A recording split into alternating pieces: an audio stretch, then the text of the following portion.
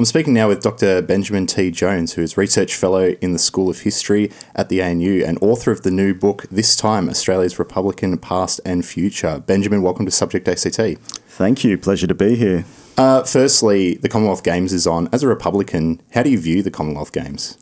The Commonwealth Games are an interesting spectacle. They're a part of Australia's history and almost a hark back to the days of the British Empire, and of course they were originally the Empire Games. Look, they're a lot of fun, but there's certainly no need for Australia to be a constitutional monarchy to take part in that, and in fact the majority of competing nations are actually republics, so it's a bit of fun. It's a great sporting event, but there's certainly no need for that to require us to have the Queen of Britain as our head of state. And you were saying off air that despite this fact, there was a myth generated by the No case that we would have to leave the Commonwealth, and that myth persists today. Absolutely. It was so pervasive in the 1990s that the head of the Commonwealth had to come out and explicitly release a press statement saying that no, Australia will always be welcome as a member of the Commonwealth, regardless of if it becomes a republic. But yeah, unfortunately, that didn't cut through, and it's still one of the arguments Republicans hear a lot is, but we'll lose the Commonwealth Games, which certainly is not true. And you're also pointing out off air this unusual the unusual attire Prince Charles chose to wear to the beach. It wouldn't be an Australian would not approach the beach in a suit and tie and that sort of thing. It just kind of showcases the foreignness of the head of state. Absolutely. Yeah, there was a press photo that came out, and maybe you can pop it on your website of Prince Charles standing there in his tan suit and his leather shoes when he goes out for a day to the beach, and it really just looked like the most British thing, the most British aristocratic thing you've ever seen. And I suppose that having Charles over here, it is a moment of national reflection. So Australia is hosting a major international sporting event, and why is it not either the Governor-General, who under a republic could act as our head of state, or why is it not the Prime Minister, the democratically elected leader, opening it? Instead, we're still looking to a foreign, and I keep using the word foreign because that is what Britain is, and that's not just me as a Republican trying to emphasise the separateness. In 1998, the High Court ruled that Britain is a foreign power. This is why we had the citizenship fiasco that's still going on, and all these dual citizens being kicked out. So the High Court has ruled Britain is a foreign power. And so what self-respecting country says, well, we're not good enough to have our own leaders, we're not good enough to have our own head of state, we need to borrow one from a foreign power? Well, even, and you mentioned this in the book, even John Howard, when it came time to opening the Sydney Olympic Games, thought it was inappropriate for the Queen, our head of state, to open the Games, despite him being a devout monarchist. Yeah, Howard is a funny one in many ways. I really can't quite put my finger on it. Neither can Malcolm Turnbull, incidentally, who wrote about his very frustrating meetings with him when Turnbull used to be the head of the Australian Republican movement. Howard, in many ways, is a pragmatist, and it should be remembered that the referendum wasn't just to become a republic. There were two questions, one to become a republic and two to update the preamble and get rid of a lot of the monarchist language and have stuff about our democracy and mateship. And Howard was actually for that. So on the one hand, he did acknowledge that our current constitution and the wording was out of date. And when the Olympics came, he said, no, it would look bad if Australia is putting itself on the international stage and then looks to the Queen, who is so much more associated with Britain than she is with Australia. So on the one hand, he had those ideas, but then on the other hand, he still absolutely resolutely said, no, we can't become a republic. We need to keep the Queen. So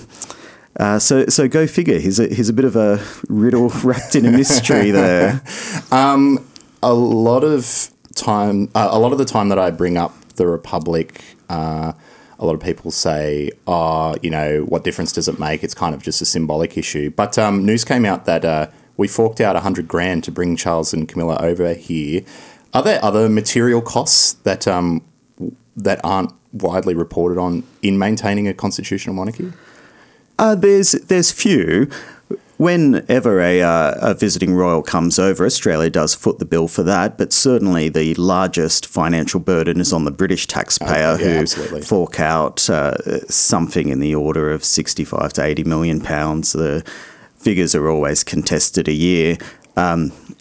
So, no, Australia doesn't pay a huge amount, but Australia wouldn't pay a huge amount either. To be a republic, we would have a head of state, something similar to the Governor-General, and his or her costs would happen. But it's interesting that you were saying people call it just a symbolic thing, as if symbols don't matter and as if ideals don't matter and values don't matter. And this is something we try to teach our children, and in schools we try to teach them that democracy is important, that fair play is important, that everyone getting an equal go is important. And in Australia, we particularly make the point that democracy is important, that everyone being heard is important. And if these values, and especially egalitarian, which is sort of the mythical Australian cherished value, unlike class-ridden England, that we're the country where Jack's as good as his master and anyone can rise to the top based on your talent and your own what you give. It's just out of step to say, but our highest position we just give on purely on hereditary title rather than having the best woman or the best man for the job. And it's discriminatory. They've sort of updated it. Historically, it's been a very sexist institution. There's religious discrimination woven into how monarchy works as well. So it's a pretty un-Australian thing if you take an orthodox view of what we say our values are. Yeah. And on the point of symbolism, some people that you talk to, that if you bring up Australia Day will get really fired up and talk about how it's celebrating the dispossession of Indigenous Australia and such. And yet if you bring up the crown, it's kind of like, oh, what difference does it make? It's just a symbol. Is the crown seen as benign now? Like, what's happened that the crown... Because the crown used to be seen as a symbol of authoritarianism and things like that. Well, it used to be a unifying symbol. So there was this idea that you have your political parties and they're always arguing, and you may be on the left or the right or wherever, but we can all agree that we've got the crown that brings us all together. But the thing is, this was the British crown, and that brought us all together as Britons. So when Australians thought of themselves as Australian Britons, then the crown was a completely appropriate symbol. And we could say, well, for all our differences between Liberal and Labor, or even between Australians and Canadians and New Zealanders, the one thing we've got in common is our attachment to the crown and to the British race. And the word race is what was used in the first half of the 20th century. So historically, having the British crown made a lot of sense. But somewhere around the 1960s, when the British Empire broke up and Australia started for the first time to see itself as an independent, multicultural nation in the Asia-Pacific region, when we got rid of the White Australia policy and said we no longer define ourselves as a white British enclave, that really was the time to think about becoming a republic. And so we've sort of slowly been taking steps over the decades. We eventually changed the anthem, and we changed the Australia Acts, changed that we can't appeal to the Privy Council anymore. So we've taken these incremental steps, and so the visibility of the crown has gone smaller and smaller to today. It's sort of something people don't think about anymore. But I think if you really care about Australia, you're obliged to actually think about it, think about the values that our system has. Yeah. So back on the point about the crown, you were saying it was a unifying symbol, but the agitation for republicanism was driven by those excluded from quote unquote the British race, right? Like the Irish, for instance, were huge agitators for republicanism in the 1800s and beyond. Yeah, absolutely. So, and of course you've got Indigenous Australians as well, who were always outside of the narrative of the British race, and you've got other immigrant groups as well. But even people of white European British heritage, certainly after the 1960s, they identify as Australians rather than as Britons. So it's no longer the unifying symbol it used to be. The big argument for it was it brought us all together because we were all equally devoted to the British Crown. And even though the referendum in 1999 failed, it was a 55-45 split. So the argument can't be made anymore that the Crown unifies us. In fact, the fact that we debate this and argue about this all the time kind of underlines the fact that it no longer is a unifying symbol of Australianness. It may still be a unifying symbol of Britishness, but that's a question for the British people. You're on Subject ACT on 2XX 98.3 FM. I'm Nathan Gubler, and I'm currently in conversation with Dr. Benjamin T. Jones, who is author of the new book, This Time, Australia's Republican Past and Future. You mentioned in the book that you missed your eligibility to vote in the referendum by 1 year. When was your Republican awakening?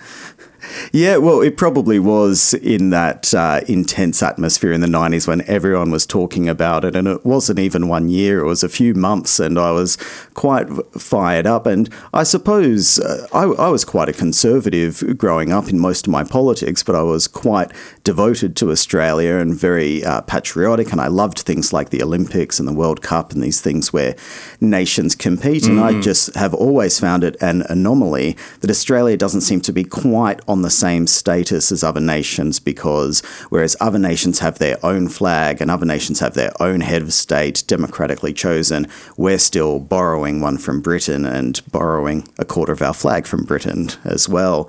So, yeah, being a 17-year-old in 1999 was not fun because you're at that age where you're nearly an adult and you do have political ideas and you do have opinions, but you're not quite able to execute it. So, but it's interesting to think now because it's almost 20 years ago. So pretty much anyone born after 1982, of which obviously there's millions and millions and growing, have never had a say either in a plebiscite or a referendum. So I think that's why it's worth coming back to this issue again. Absolutely.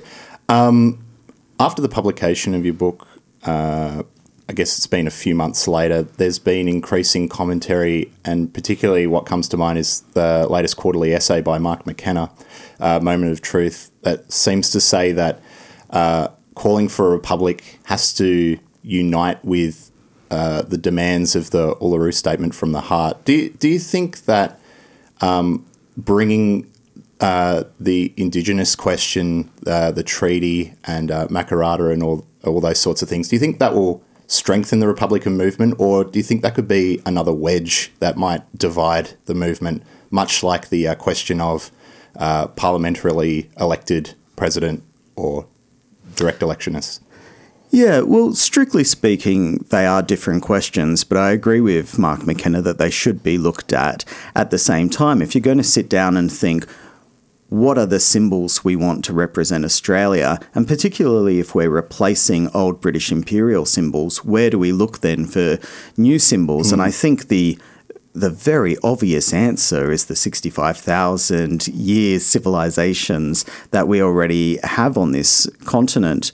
So there was a view back in 1999 that the Republic should be absolutely divorced from anything else because it could become too complicated. But I think Australians are mature enough and nuanced enough to look at these two issues side by side. So in the book, I sort of allow for both views. I say why Australia should become a republic, in my opinion, but I offer some ideas also about how symbolically we could move towards reconciliation. One, and this isn't something that would be in the referendum because it's not in the Constitution, but one is taking another look at our anthem, and perhaps like New Zealand, having some lyrics in English and some in either an Indigenous language or a few different Indigenous languages as a very practical step towards reconciliation. And the title of the head of state, for example, we could use the very banal, generic and American-sounding president.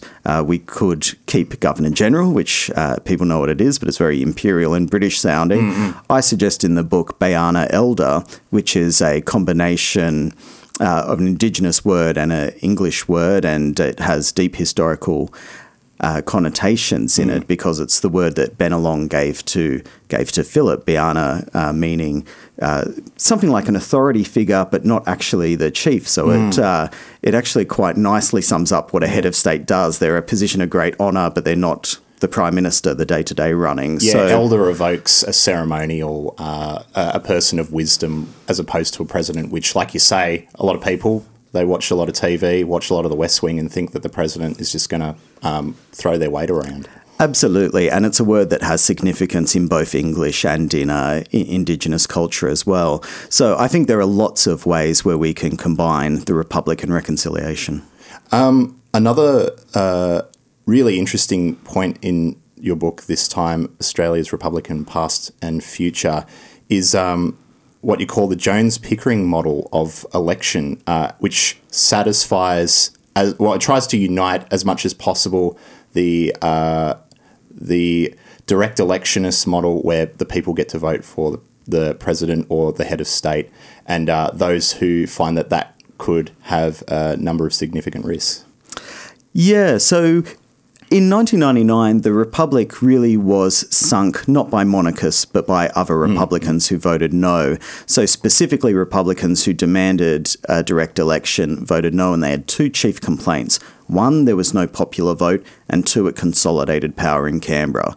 So while seeing that the minimalists had a very strong argument of saying, if you just throw it open to everyone, you're going to get the type of ambitious people who want power, rather than if you appoint someone, you can just go out and see who's doing wonderful charity work, who are our really sort of noble people, like the current Governor-General, like past Governor-Generals, who are the type of people we'd want to honour. So it takes a two-part process. Firstly, each state and territory nominate someone with a two-third majority of parliament, so it's not going to be partisan. Liberal and Labor need to come together and identify a worthy Australian, and so it takes advantage of our existing federal thing. It's not going to be dominated by New South Wales or Victoria. Each state and territory nominate, so the country then gets 8 nominees, and then it goes to a public vote. So there's twin hurdles. Firstly, you need to be the type of Australian who is doing sterling work and who is going to represent the country with dignity and honour, as judged by our democratic representatives in the state and territory parliaments. And then the second tick of approval is that the Australian people also vote for that person. So I think if you can tick those two boxes, you probably are a very worthy candidate. And I think, with all respect to the British royal family, I think an Australian who has been doubly endorsed democratically, first by the parliaments, second by the people, are going to do a better job at representing Australia than the Queen or her sons and grandchildren. We've talked a little bit about some of the apathy that the Republic question is kind of met with some people. Peter Fitzsimons, for instance, makes appeals to people's patriotism, which is entirely fine, but a lot of people also are very sceptical of patriotic and nationalist feelings. So how do we get those sorts of people to become more concerned with the issue? Well, it is difficult, and in a sense, you almost have to pitch it differently if you're dealing with conservatives or more progressive people. A lot of progressive people, as you say, they get very cautious about patriotism because they see a direct line between that and xenophobia and, flag waving and isolationism, all the rest of it. Like that, yeah. So I suppose that's where McKenna's argument that this could be a really important and significant, meaningful way to combine it with reconciliation is something that may snap more progressive people out of their apathy. Just another history question. Other than the 99 referendum, what other times has Australia been close to becoming a republic? Well, it's a difficult historical question. I posit in the book that in 1852, New South Wales, at least, came close, and some historians may say, well, it wasn't that close, but at least it was being talked about. So in 1852, John Dunmore-Lang released a book called Freedom and Independence for the Golden Lands of Australia, and this is before New South Wales had a democratic or a fully democratic constitution, and this is before responsible government. New South Wales were allowed by the British government to draft their own constitution, and Lang was essentially saying, if we're going to do this, let's just go the whole hog and become a republic. And he put the argument out that this is not anti-British.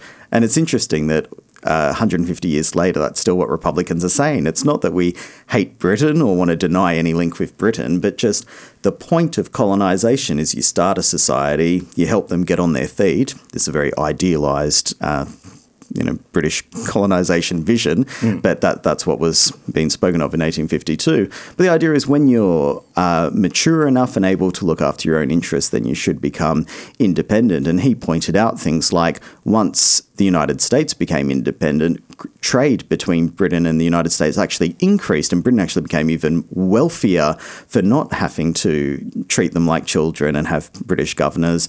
And so the argument was the same should apply to Australia. And it did gain some traction, but back in 1852, white Australians identified so strongly as British that although it's interesting to see that the reactions to Lang weren't that, oh, this is a crazy Republican, what a terrible idea, but it was more perhaps later. The Sydney Morning Herald said perhaps when our nation is in the millions, and the British press as well said, well, we don't think you're quite there yet, and yes, it probably will happen, but you're jumping the gun there. So it's interesting that the 19th century audience was actually reasonably open to the idea of an Australian republic as well, and just said, well, we just need to put it off for a bit. Yeah. But now that it's been put off for 150 years, I think maybe, Well, you mentioned that's the poison chalice of the Republic movement, that we just need to resolve this first, we just need to resolve that first. Absolutely. And also when you say something's inevitable, it makes people think, oh, well, I don't need to try then. I don't need to put any effort into it.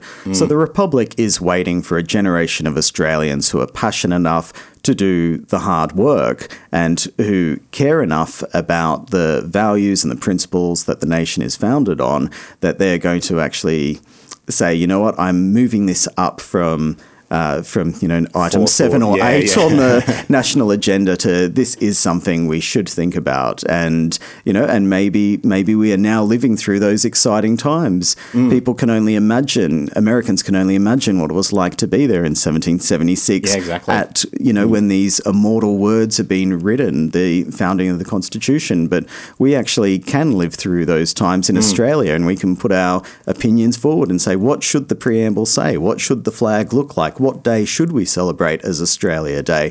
So there's a whole suite of things we can actually think about apart from just saying we should replace the Australian head of state, the British head of state rather, with an Australian and just leave it at that. We can really look quite deeply about what kind of nation we want to be for the next century, for the next 2 centuries. So it's the hand of history is on our shoulders. We really have a chance to do something quite significant. So I hope it gets over the line.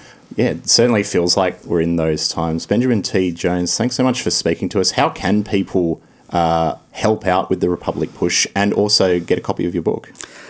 Well, the book is called This Time, Australia's Republican Past and Future. If you pop that into Google, it should show you where you can get it. You can order it online or in the Kindle. In terms of the Republic, the best practical thing you can do is start a conversation, because people don't think about this unless they're prompted.